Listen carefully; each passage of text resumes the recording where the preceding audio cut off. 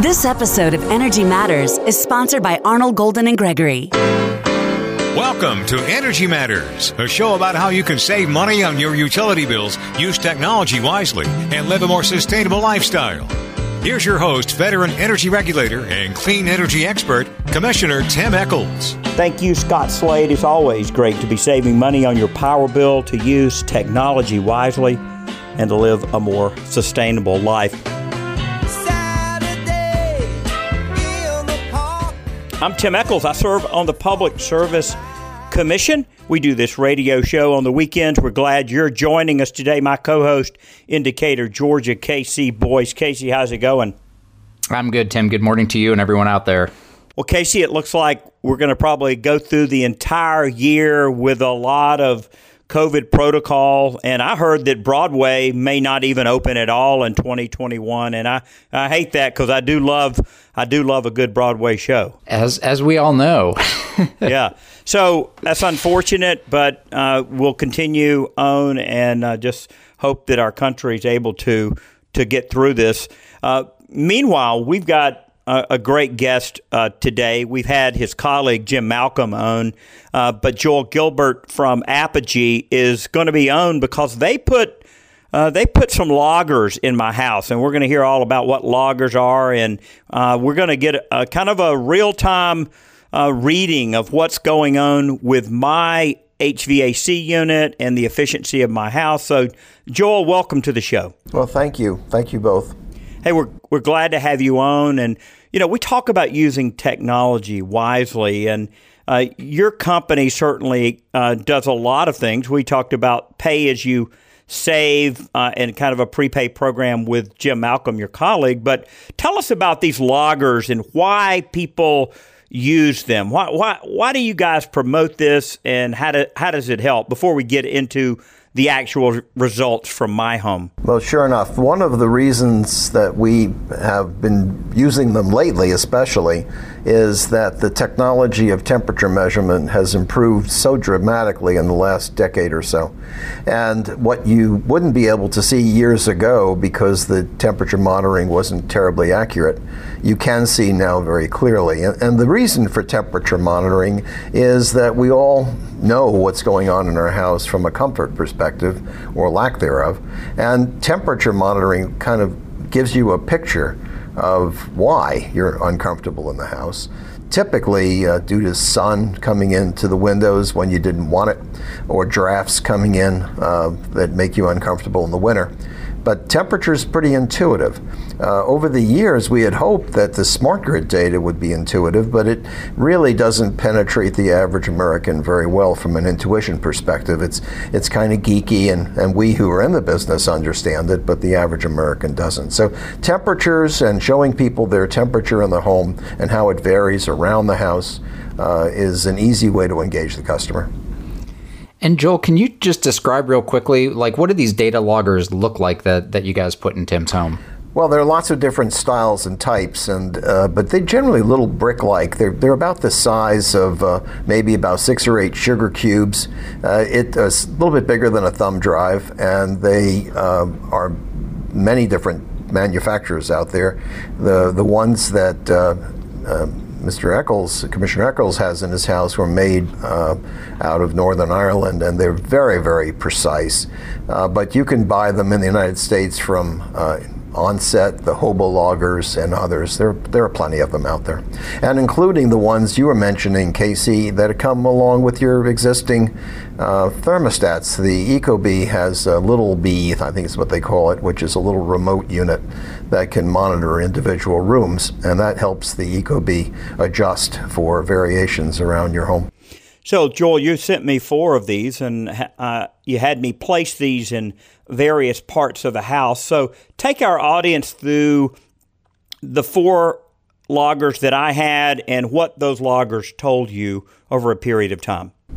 Well, and that was your choice as to where you put them, of course, but what I asked you to do is put one near the thermostat because that's the active agent in the house, and then put them around the house on the different areas facing east and west and south, largely to see if there's a variation during the day. Most people become uncomfortable due to the sun typically heating an area and creating some disparate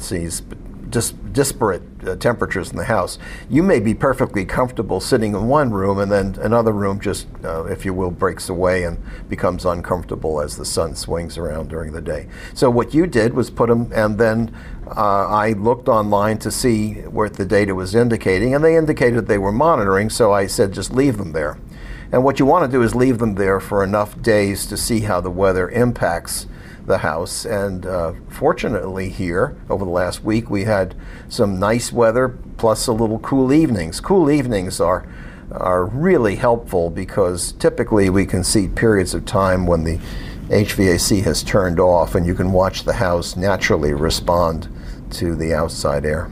Yeah, so I placed one in our bedroom, in my great room that kind of faces the afternoon sun, in my daughter's room that faces the morning sun. So, and then one kind of by my foyer that was by my front door, where both doors were opening a lot. So I was getting some breeze coming in just for a moment as the door opened, but that door probably opens and closes maybe 20 or 25 times a day with all the different folks coming through my house. So what did the loggers tell you? Well, I'm glad to hear that level of detail. I didn't see it in the data, which says, number one, that your house has good air balance, meaning if the door had opened and the outside air had rushed in, I would have seen that. So for the record, and I did send you the picture of the data, your house isn't what we call negative pressure balance, meaning that the air's not just rushing in, because that would have shown. What was interesting in yours, and it's kind of unusual, as the days went on, we didn't unfortunately have a day of really bright hot sun to see how bad it could have gotten, because most of the days in the last couple of weeks have been mostly overcast. And so if it was really hot and sunny, we would have seen possibly more variation. The biggest thing I had as a takeaway is the air balance in your house was good, meaning no one room was running away. When we do this monitoring for people, we typically see a room just depart. It just kind of goes south. And it's usually due to sun facing or really, really poor insulation in that room. Just as an illustration, because it's a good, we in Georgia have these rooms that are amongst the professionals called frogs, finished rooms over garages. And they are troubling from a difficulty to keep them comfortable, partly because they're over the garage, which of course in the summer is hot, but also when the contractor builds the house, they very often don't have enough ductwork to bring enough cool or heat in them. So they typically depart from the rest of the house. Your home looked like it was a ranch. I mean, it's all on one level, so you didn't have that finished room over the garage. But one of your bedrooms probably is very close to the garage, and if the garage does heat up, it can affect the bedroom. Our previous house, and I built it, and it was very well built, we had a problem with my wife sitting in that one room because she was actually sitting next to the garage. And what we realized was that the contractor hadn't put enough insulation in that wall, and the outside air that was in that garage was coming through and affecting her comfort.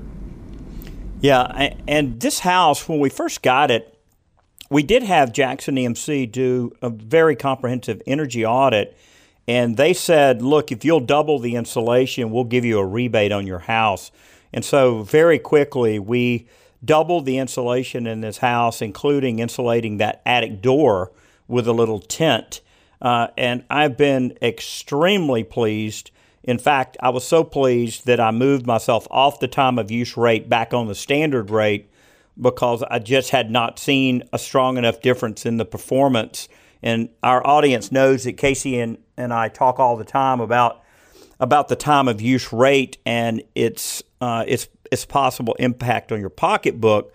But in this case, because the EMCs run their time of use from 3 to 8 p.m., instead of 2 to 7, which is what Casey has with Georgia Power, I just felt like, I'm just not going to torture myself the way that I've done before on multiple time of use rates and not crank my air until 8:01 because as I get older, Joel, I find myself getting into my pajamas by about 7 p.m. and heading towards the bed.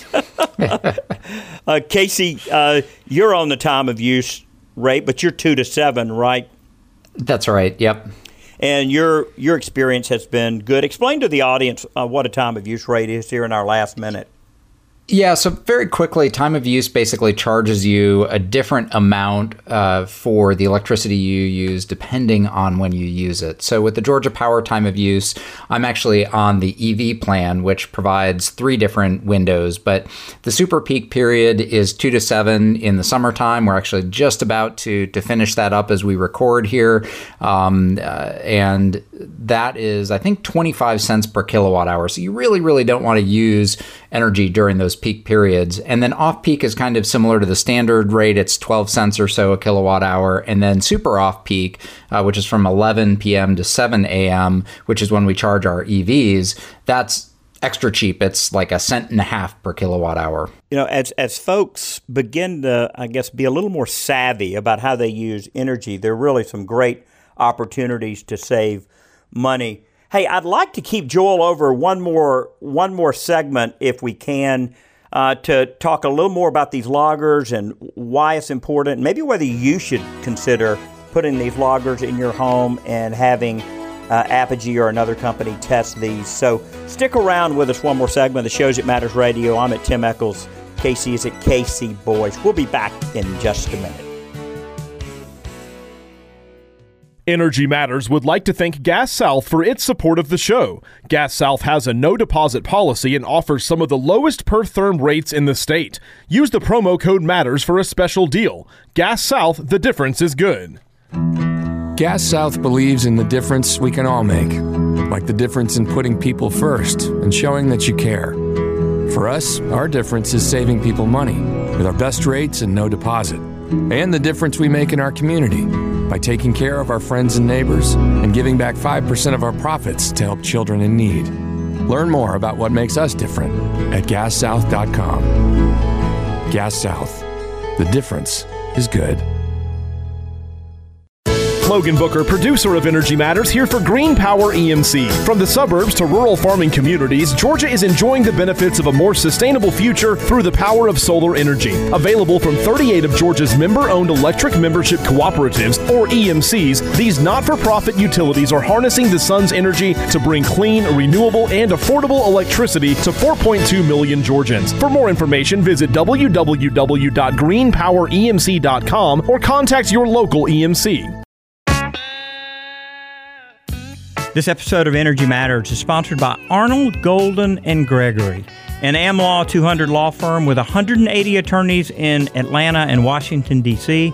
They take a business sensibility approach when advising clients. They provide industry knowledge, attention to detail, transparency, and value to help businesses and individuals achieve their definition of success. AGG subscribes to the belief not if, but how. We thank John Gornall and all the attorneys and staff at AGG for sponsoring our show.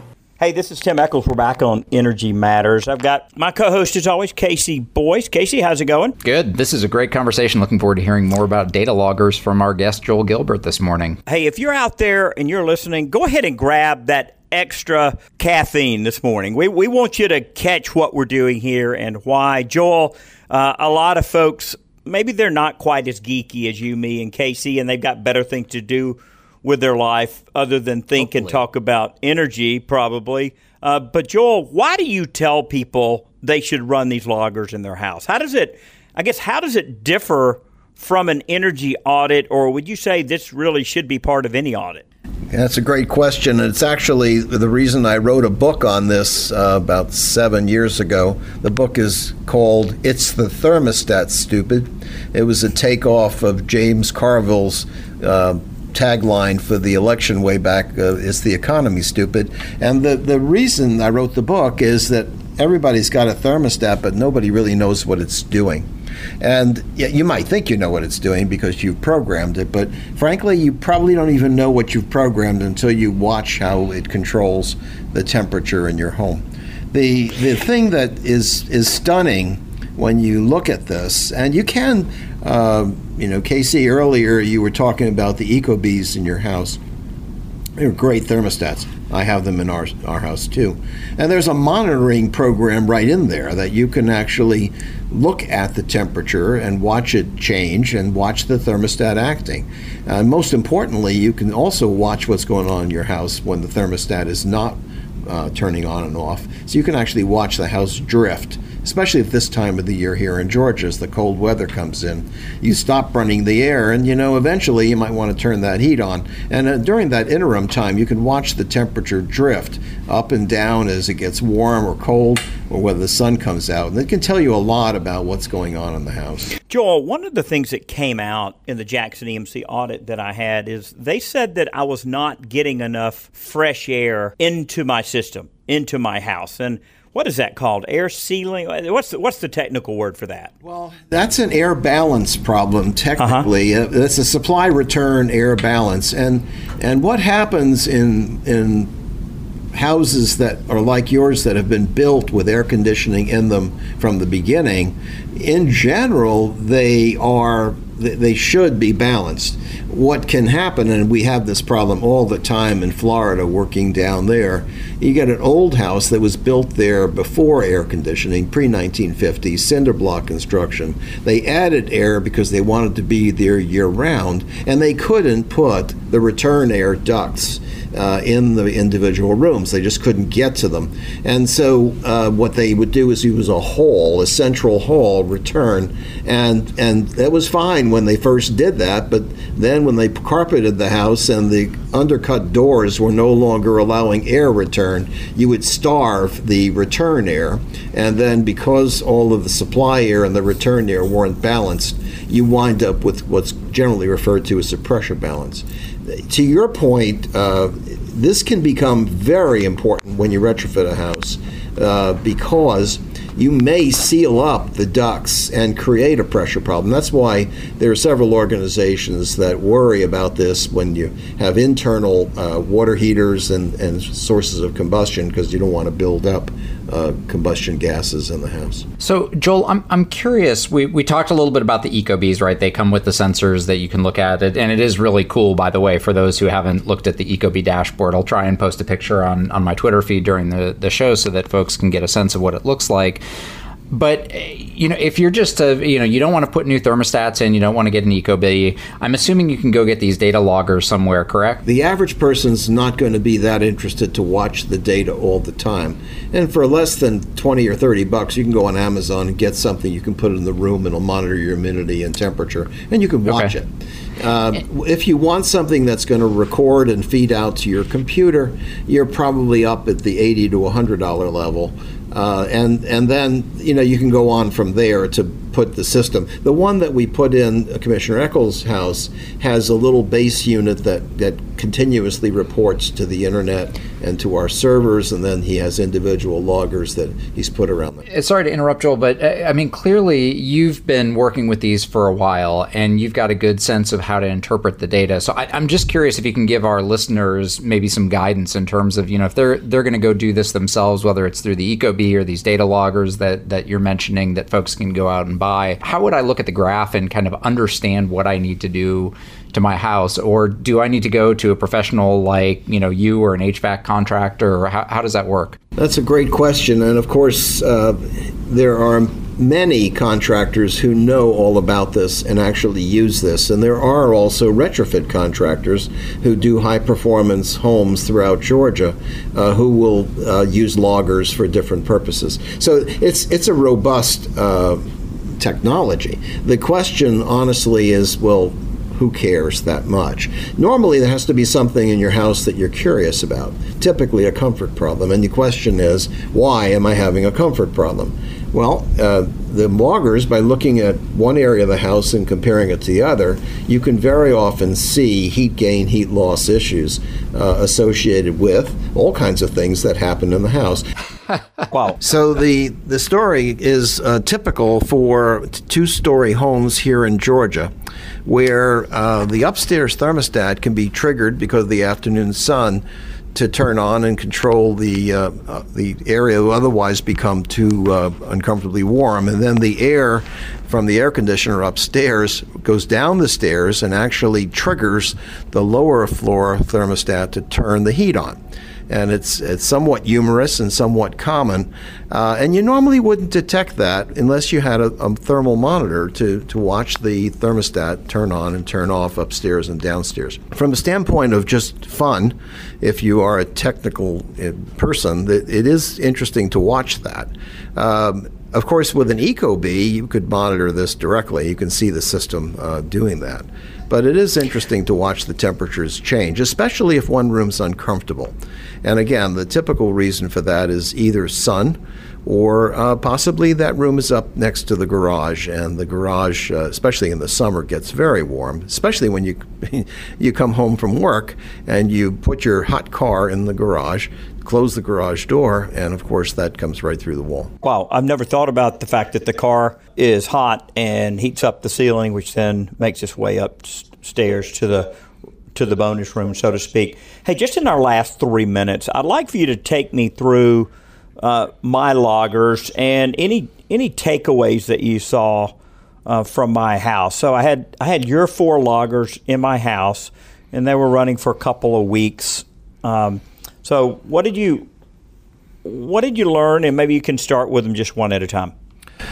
Well, the first thing is your house does very well together in terms of all the rooms are controlled very nicely off the master thermostat. There wasn't almost any variation, east, west, north, south in your house. The loggers were all recording very similar temperatures, so no area of your house was what we call breaking away from the others, and that's really good.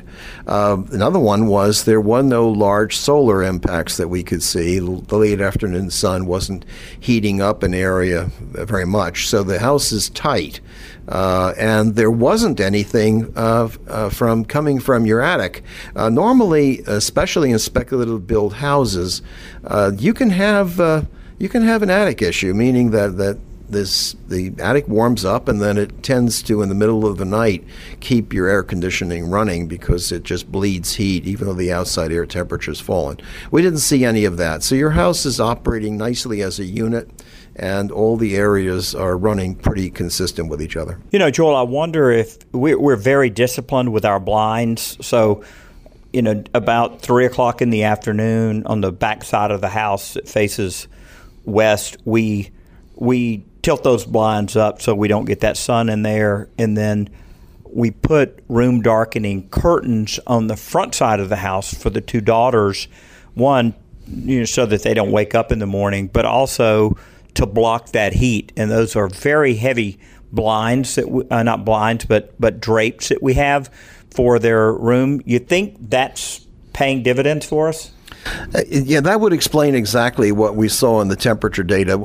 I would say good work. Your discipline around keeping the sun effects low is showing, because there was virtually no impact. So what about my fire? I like to have a fire almost every evening during the winter. Does that have an impact on my heating system at all? I know it doesn't now because I didn't have a fire when the loggers were in, but would you say that would have an impact? Yes. By definition, when you open the flue to your damper and you run the fire, you're going to pull air out of the house, and that means outside air is going to come and replace it, and that's what it should do. But the fact is, if it didn't, you'd fill your house with smoke from your fireplace. That is a loss on the house by its very nature. It may be affordable and reasonable in your case because your house is well built. One of the things that older homes, especially very old homes, that were already challenges because they're not that tight, that fireplace, leaving that flue open all the time creates what's called the chimney effect, and that warm air rises. And so if you have a house, especially an older home, you really want to make sure when you're not using that fireplace that you turn the damper shut to at least reduce that loss. If they're interested in what we're doing, it is www.apogee.net, apogee.net, and our clients are the energy companies that many of your listeners have in the state and around the country. Well, thanks for being on the show today. That's my pleasure. Hey, this is Tim Eccles. You're listening to Energy Matters. Stick around for more great energy talk. Creative Solar USA is a Georgia-based turnkey installer of innovative solar panel systems. With their NABCEP certified installers, they ensure you receive the highest quality solar energy system in the industry. They're proud to work with you before, during, and after the install, blending customer demand, system capability, and expertise to provide the best service possible. Contact them today at 770-485-7438 or creativesolarusa.com. Tim Eccles for Marlin Gas Services. As the port continues to grow, more and more trucking companies are using natural gas in their trucks instead of diesel. Marlin Gas Services is helping to usher in this clean opportunity. With their specialized rigs, they create virtual pipelines with all the equipment and expertise to provide reliable, clean natural gas. Marlin Gas is the company that gas utilities, pipeline companies, and industrial facilities turn to. See marlingas.com for more information. This episode of Energy Matters is sponsored by BMW Auto Sales. COVID-19 has changed everything, even buying a car. BMW Auto Sales, one of our show sponsors, not only sanitizes every car, but you can buy it online and they'll trailer it to your home anywhere in Georgia and surrounding states. They've used electric cars, plug-in hybrids, and traditional hybrids. Check out the inventory at ev-hybrid.com. That's ev-hybrid.com. They have a 3-day loaner period as well if you want to make sure electric works for you. Check them out at ev-hybrid.com. Hey, welcome back to Energy Matters. This is Tim Eccles, and I've got my co-host Casey Boyce in Decatur. Casey, how's it going? Good, Tim. Casey, we just had Joel on, and one of the things that he said to me as we were kind of going through, my logger test that he did on my house was that the discipline that I have of shutting these room darkening curtains on the sunny side of the house in the morning, and then the blinds in the afternoon, shutting those on the back side of the house. He said the logger really tells that story. That's interesting. Blocking the heat from coming into your house. I mean, do you think that it makes that big a difference for folks to block sunlight in the summertime out of their home? Well, I mean, the numbers don't lie, right? I mean, Joel talked about how that made a difference for you guys, and I know I've shared before on the show, and I'll try to retweet a copy of the video. But my house was designed to reject sunlight during the summer, so we've got tons of windows, but a lot of them are under fairly deep roof sections, so that we don't get a lot of direct light during the summer. And he suggested that I reverse the behavior in the winter. That I go ahead and open up the room darkening curtains on the girls' side of the house in the morning, and then let the sun shine in the afternoon. And I asked him about burning a fire and the impact that might have. And he said those flues really suck air out of your house. And he warned our listeners, as you remember, to make sure that during the summer when you're not using your fireplace, make sure you close that, because your air is just going straight up out of there. Yeah, absolutely. When we built our house, we put in a wood-burning stove, and it actually draws air from the outside, combusts it, and then up the chimney. So there's no internal air that gets sucked up the chimney there, and that thing puts out a lot of heat in the winter. It's really nice to have going on the cold days we have. Well, Casey, the Petite Le Mans and the EV Performance Corral is just around the corner. I will actually be recording the next show from there, from the corral.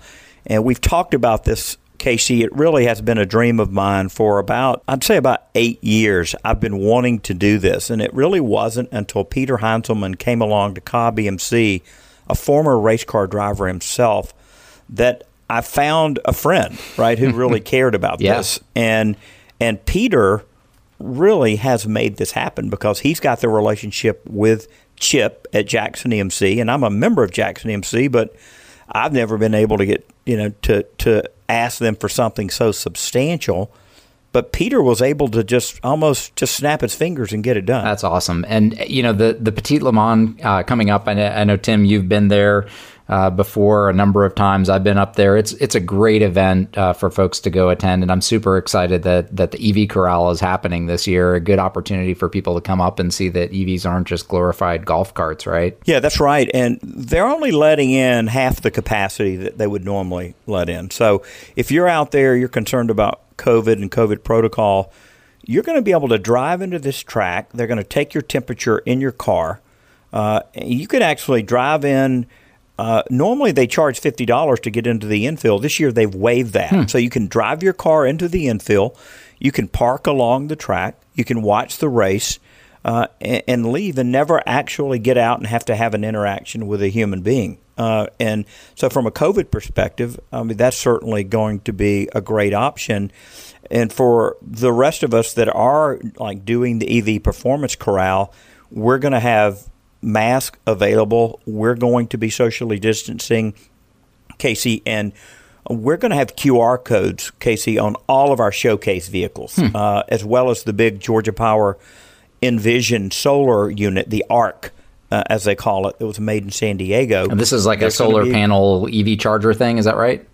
Yeah, so it looks like almost like a solar tree, but it's got chargers built into the base of it. And so that will be on display. You can walk up to any of these cars, including the Porsche Taycan, the Audi e-tron, the Fisker that we're going to have there, and maybe a Mustang Mach-1 electric. Oh, interesting. We're working on that right now with Ford.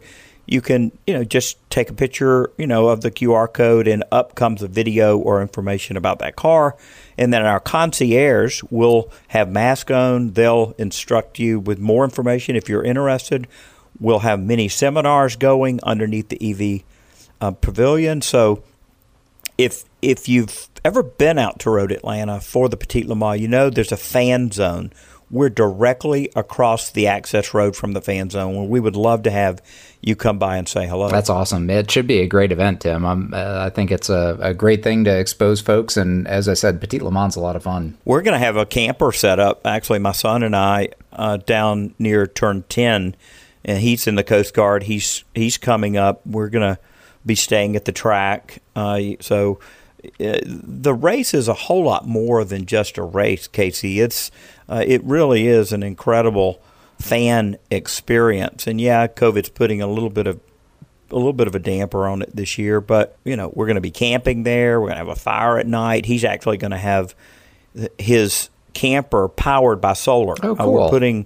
We're putting 8 solar panels on the top of that, with even running an air condition. So if you want to see how you can camp with no electricity using solar plus batteries and an AC, I'll take you over there and show you that as well. That's awesome. And did I hear, too, that the folks who are going to be in the EV Performance Corral are going to get some parade laps on the track? Yeah, so if you're paying to be in our corral, so it costs $75 to park with us if you have a performance EV, then you're going to get 3 laps on the track. I believe they're going to have us out there Thursday afternoon. Nice. You'll be able to get out there. They're not going to let you race each other or anything like that, but you'll be going pretty fast. Have you made it out on the track before, Tim? I've never been out on the track before. Driving. I've ridden with someone. Just done a small little parade lap with a person, but I've never actually gotten to drive. It's a lot of fun. Even if you're just doing the parade lap thing where, like you said, you're not racing, you're not going 10/10ths, but you can get some decent speed out there, and you can really get a very different perspective of the track than you do when you're a spectator, when you actually go in there and you see where, the turns and the elevation. It's a lot of fun. Definitely something to look forward to. Casey, I was coming back from North Dakota on a Delta flight, and I watched Ford versus Ferrari, movie. Which is a movie about the Le Mans race in France, and that track's a whole lot longer. It's about almost 5 times longer than the Road Atlanta track. But what it reminded me of, Casey, is the late Don Panis, who died a couple years ago. Don Panis created a hybrid electric race car. It had a gas engine, but it had a hybrid component to it. And this was back in the late 90s, really before the Prius was even invented. And he's passed on now. He used to own Road Atlanta, and he was really a man before his time, and it had been his dream to race a fully electric car at Le Mans. And he passed away suddenly on September 11th, 2018, and he didn't get to do that. But as I watched the Ford versus Ferrari, I thought about Don, and I thought about just what a kind of an entrepreneur he was in the area of not just racing and inventing the nicotine patch and all these other patents that he had, but also he really, really wanted to create a performance electric vehicle that could compete at that level. Yeah, well, that's definitely a laudable goal. And, it's interesting thinking about the technology. I don't know if you've followed Formula E at all. These are all electric formula racers, so like open-wheeled race cars. And when they first started for their first couple of seasons, they actually needed 2 cars for a race because the battery had run out. So they'd come mid-race and the drivers would swap to a new car, get out and finish the race in their second car. And battery technology has come along so far that, now they're racing with just 1 car for the race. And so I would suspect you need a little bit more battery to do something like the Le Mans with a 24-hour endurance race. But it's changing quickly. I imagine we'll be there fairly soon. Casey, I hesitate to post this video that I shot in Montreal on the Formula E course because I had rented one of those little bikes. I was in Montreal for the Formula E race that you mentioned, and I got up really early that morning, and I took my bike with my camera out onto the track. Now, the police did intercept me and ask me to leave the track in French. I think they were asking me to leave, but I did, but not before I got about 60 seconds of cool video on the Formula E track. But if you come to Road Atlanta, I promise, no French police there. And if you're in our EV Performance Corral, you're going to get out on the track. 3 parade laps, as we talked about earlier, KC. It's just going to be a fantastic experience. Racing, hey, this is a part of being in the South, right? I live in Houston from about 4 different racetracks within about 30 minutes. So racing is a big part of what we do in the South. And EVs are making their way into that space, and we certainly want to showcase the high performance of these EVs. So go to roadatlanta.com, get your ticket, and if you've got a performance EV like a Tesla, which is the most popular one, then go ahead and buy your Corral Pass. It's $75, and join us in that corral. We're going to have many seminars. You're going to get the parade laps. We're going to have hospitality there. There'll be about 50,000 people out at this event. So I hope you can join us there. Stick around in case he's going to talk with me about a couple interviews that I've done recently and how solar plus batteries are coming our way. I'm Tim Eccles. You're listening to Energy Matters.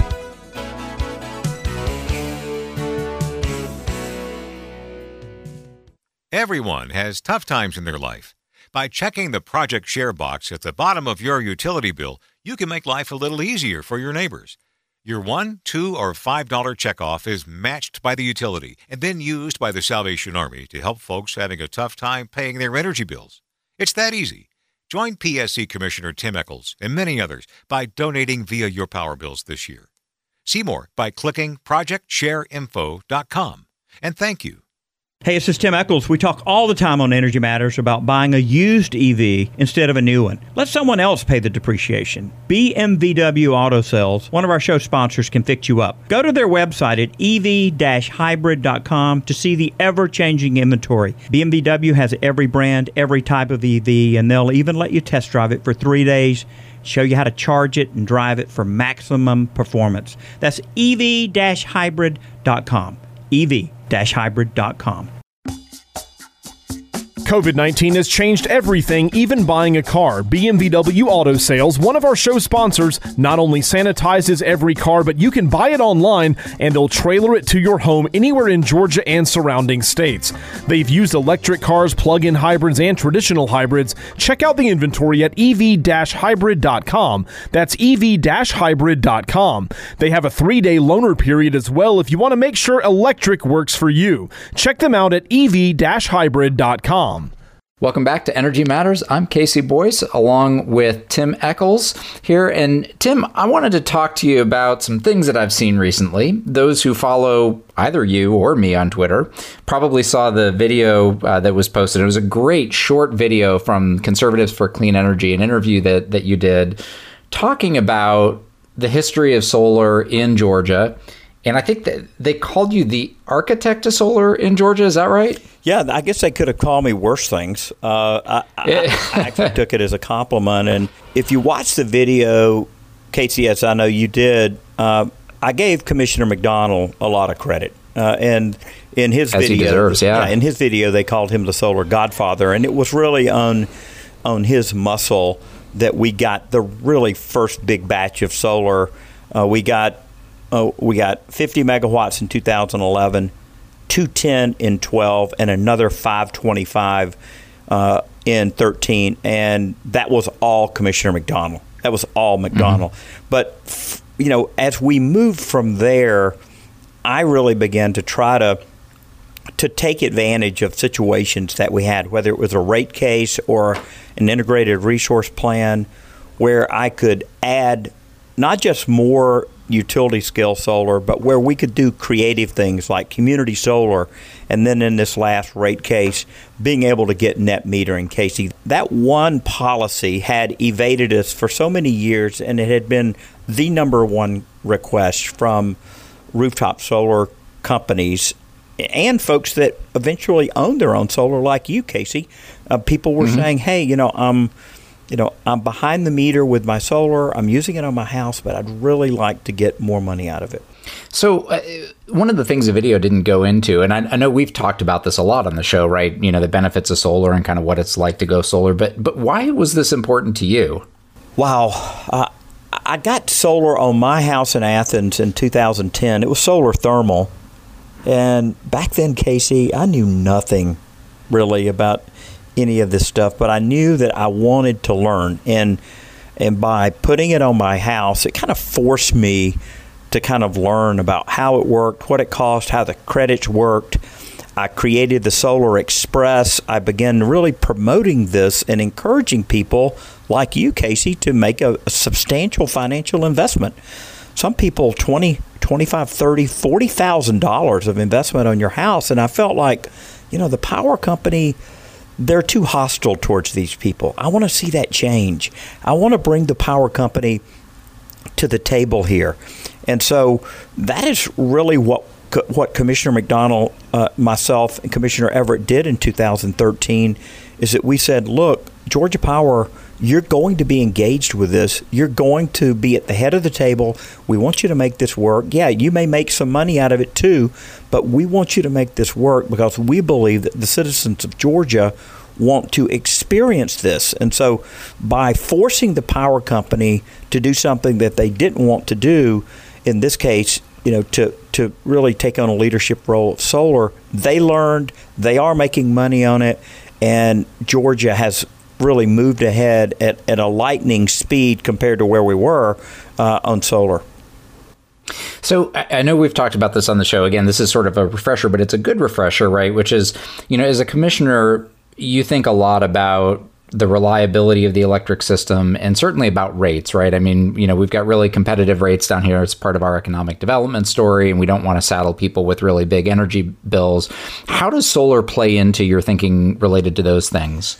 When I went to Germany and saw that the German government was subsidizing their solar so heavily, I felt like, man, they're rushing it over here. Why are they moving forward at such a fast pace? And it was because they were closing in part because they were closing their nuclear reactors. That wasn't the only thing, but they were going to have a substantial need for more energy.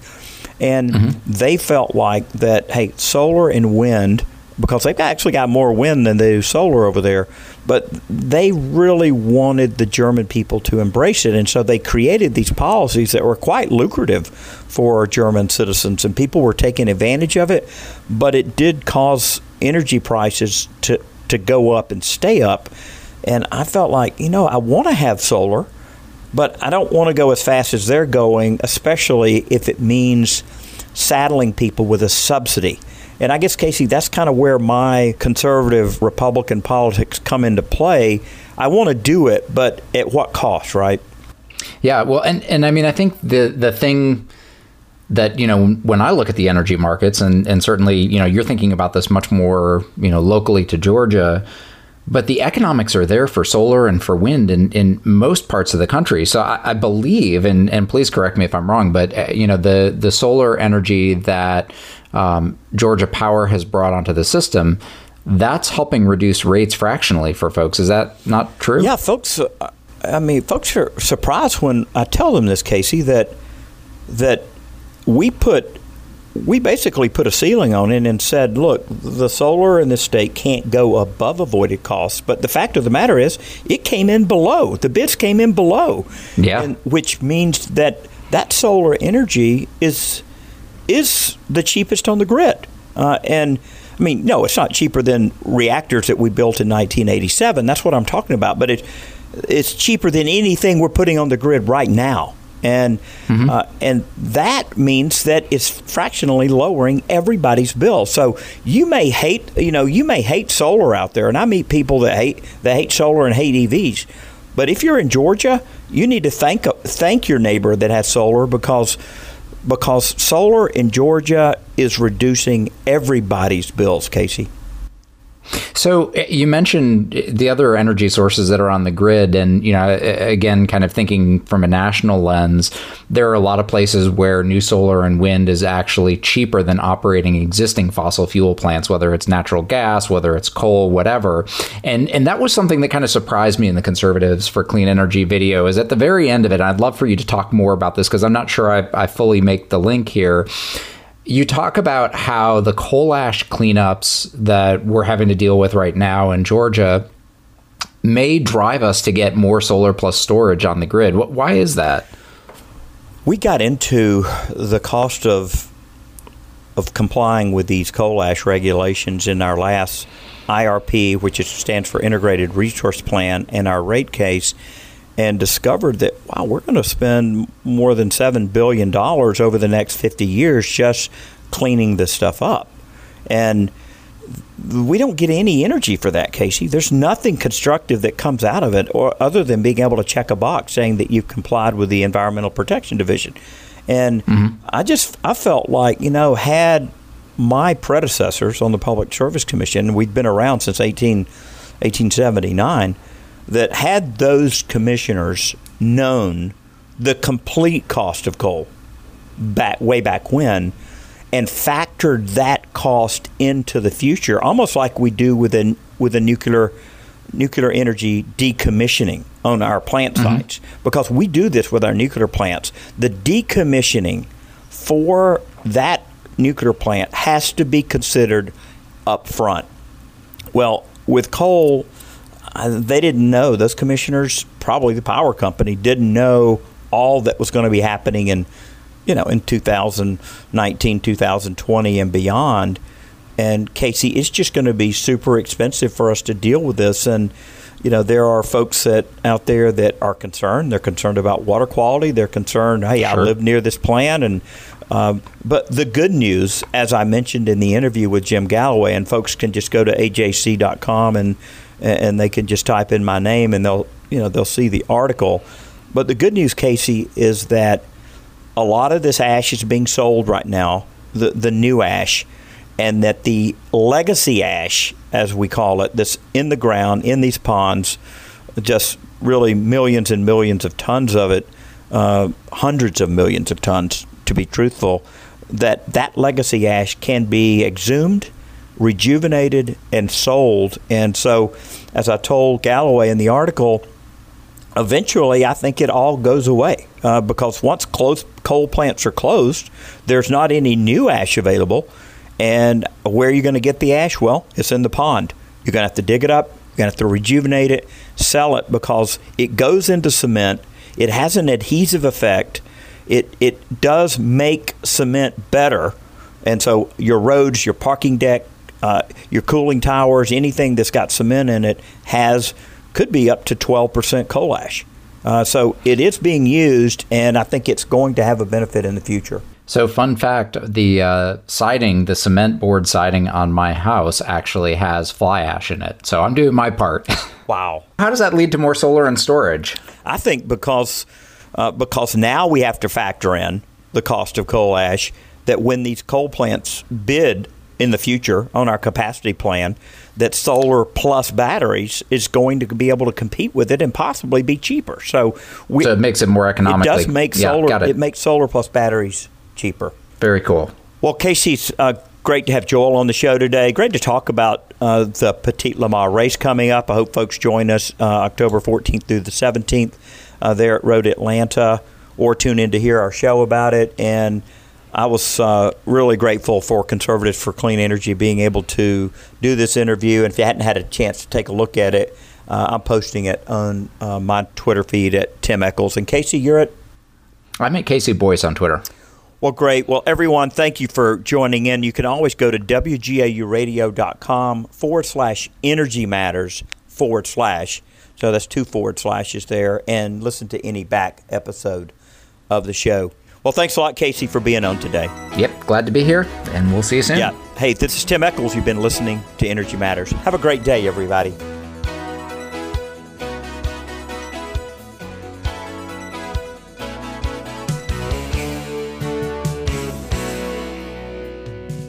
The electric car revolution is coming, and the choices are growing. GEM cars are everywhere. You've seen these low-speed electric vehicles on college campuses, downtown Atlanta streets, and resort islands like St. Simons and Jekyll. GEM cars are street legal, equipped with seatbelts, headlights, and a tag, and can operate on roads with speed limits of 35 miles per hour or less. If you want to know more about these electric cars and trucks, 6-passenger shuttles, mobile repair service, or full vehicle wraps, go to gemcarservice.com. That's GEM carservice.com. Tim Eccles of Energy Matters here for Solar Sun World. No doubt you've seen solar panels popping up all over the state. If you want the precision of German engineering when it comes to solar, Solar Sun World is for you. Gerd and all the folks at Solar Sun World understand the complexities of solar and how to make it work for you. From tax credits to inverters to accelerated depreciation, they'll advise you on the best path forward. And Solar Sun World now offers power purchase agreements. Find them at solarsunworld.com, solarsunworld.com.